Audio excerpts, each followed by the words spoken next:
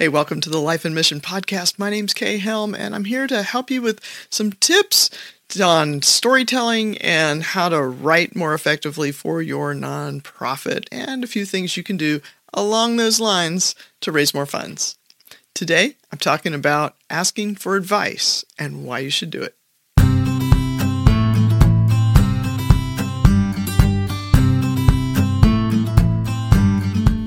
We talk a lot about writing stories, and we're sending out information, right? Everything's going out from us to other people, to our supporters, right? And we talk about having relationships with these folks and drawing close to them and getting to know them. But at what point do we actually ask for information or stories from them, right? So I know some of us will go out and have one-to-one meetings. This is great. Yes, do it. Another way to do it, I'm going to focus on today, is asking for advice. So as you craft your essential stories, especially, right? Essential stories, your case documents, when you write your next appeal letter, when you do something big, which should be fairly often, at least 2 or 3 times a year, right? You want some feedback from key supporters on that, right? So ask people, like the people that you want to replicate, the people that you look at them, you look at the way they support you. This is not just amounts, but also the way they engage with you, the way they might encourage you. I mean, these might even be people that aren't necessarily big financial donors, but they're in, right? But you do want also people who are big financial donors, some of your major donors, in particular, because they're going to speak to other people who have that capability of being major donors. So you want to write your pieces so that you do appeal to people across the giving spectrum, but you do want to pay special attention to people with that capacity for large gifts, because they do think about money differently, and they do talk about money differently. And especially if this isn't your background, you want to understand, hey, am I speaking to this crowd? Am I saying the things that I need to say and doing the things I need to do to speak to people that do understand money? Or am I making them ask questions about, do I know what I'm doing? Or do I understand money? Or how am I handling the funds, right? We don't want to put questions in people's minds, right? So one of the things that you can avoid doing that in your fundraising is by talking to your major donors, by asking them for advice in the way that you communicate. So as you craft your essential stories and your case documents and letters and things like that, have a few people. They can be part of your advisory team. So if you're involved in Fully Funded Academy, or if you've read Mary Valloni's book, Fundraising Freedom, which I highly recommend, then she talks about building an advisory team. And this is a team that understands that they're part of your fundraising. And you can even have like a give or get total, and that's not what this particular episode's about. But that's a commitment. And what I'm hearing from people a lot of times is they're trying to build this team and they struggle to get people to make that commitment. So while you're waiting and while you're praying for the right people to join that team, you can still ask those people, or ask the people that you want on that team that maybe aren't ready to commit. And you can say, hey, can I just send you something to look at? And it's not a big commitment, but you're saying you could really help me out if you could look at this thing. It's 2 pages, it's front and back.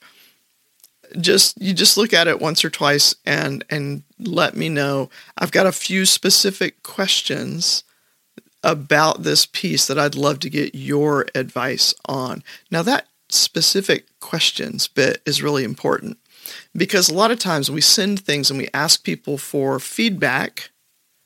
And that's different too, right? Asking for feedback means it's really vague, right? Feedback, generally, people are going to go, I love it. It's great. Oh yeah, that's good. That's not advice you can use. Ask for advice, and ask specifically Now, this is not a comprehensive list, but some things you really should include in the question is this clear? Is it easy to understand? Right? And then ask this, is it easy for someone who doesn't already know us, who doesn't already know what we do? Could they understand it? Maybe they can take it to a friend and show it to a friend who doesn't know you and do that. You might ask them depending on the relationship. So ask the specific question. Ask them, if it's an appeal letter, are we asking for the right amounts? Do these amounts make sense to you in light of our goal of whatever the amount is, right? Ask them, does anything in this letter raise questions about us that we might need to answer with maybe assumptions that we make when we write? Because one of the things that happens is you're so close to what you do that you make assumptions on the reader, you skip over important pieces, and we all do this because we know what we know, and the readers don't know. And we have, Donald Miller calls it the curse of knowledge. So, it's more than the people reading it know, and sometimes we skip over important things that they need. And it causes questions in their minds, and people who have questions in their minds don't give. So we need to cover that. And so ask them, does this leave, questions? Does this make you wonder about us? Especially questions that might inhibit giving. How can we clarify this? Be really specific, especially if, you read the piece and maybe you're like, I'm not sure, does that sentence work? Then say, this sentence here, I'm kind of struggling with it. Does it work? How else, how would you maybe reword that and get their advice? You don't have to take their advice, but you get their advice. And any other specific question, right, that you have about the piece that you're working on, ask them that. There can be other things, but mostly, is it clear and does it raise any unnecessary questions? Those are always good things, but ask them specifically for things when you ask for advice.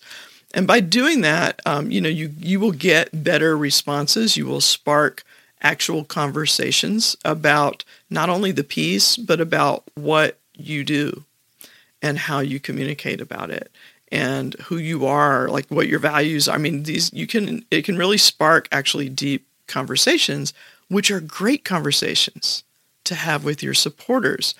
And sometimes you can actually get supporters who will help you in this, and it will open up conversations about, this is the way I think about giving. You can ask them that, right? What are the things that are on your mind when you get an appeal letter? What are the questions that we should be answering in this? What are the points we need to make sure we hit? Get your donors' feedback, especially a major donor. Get their feedback on that. And their advice, right? Advice, not feedback. So it's really cool because they will often tell you exactly what you need to do to raise more money from them. And then go do it. Now, I'm not promising you that they're going to give more, but they're going to love that you asked. They're going to love that you listened to them. And what they're really going to love, too, is when you actually take their advice or try it out, even if you test it, like if they advise you and it goes against something that you kind of understand as a best practices, for example, or something that you've found, maybe you've tried it before, don't go, wow, we did that before and it didn't work. Don't toss out their advice because then you kind of shut off the faucet of more advice, right? And so if you will take that advice, maybe run a split test, right, where you try it, their wording, your wording, or something, test things out. There's ways to do that. Try it out, and then report back to them, hey, we tried this. You can say, we did a test. We tried the sentence I had and the sentence you gave me, and here's the one that performed better with our audience. And, if theirs didn't do well, you go, hey, who knew? You don't know until you test it. And I think they'll appreciate that you tried it. Anyway, that's just one way to approach that. But at any rate, they'll be honored that you asked them for advice. They will be happy to use their skills.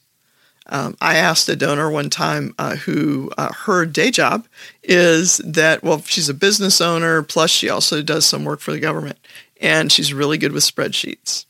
It's amazing. You know, when you call somebody up and you say, I'm struggling with this spreadsheet, I'm trying to do this budget, and there has to be an easier way. Surely Excel can total this kind of thing up for me, and I don't know how to do it. And it took her, a minute to explain it to me. She was happy to use her skills that she uses every day in huge like government budgets. And then she's, asked me more questions about, and she's reminded me too, hey, if you need more help on Excel, I'm here. She wants to use her skills. And you have people that have these skills that can make your life easier, whether it's a formula on an Excel sheet or somebody that is willing to maybe proofread all of your stuff before it goes out. Or just in that advice, like, does this make sense? Is this clear? That's really valuable. And we say we want people to partner with us, but do we? This is one way that you can ask your donors, your supporters, to partner with you in a real way that is really going to impact your ministry. And it's going to be good for both of you. And you'll both be glad you did. So that's it for the Life and Mission podcast today. I'm Kay Helm. Hey, you, go find your story? No. What is my tagline? Help?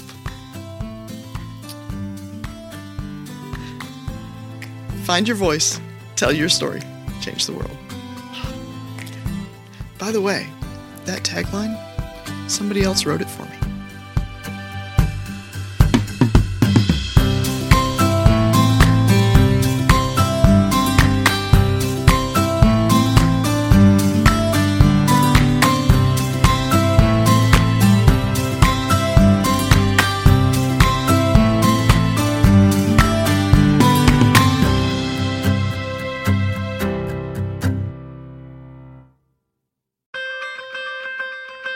Hey, it's Kay here.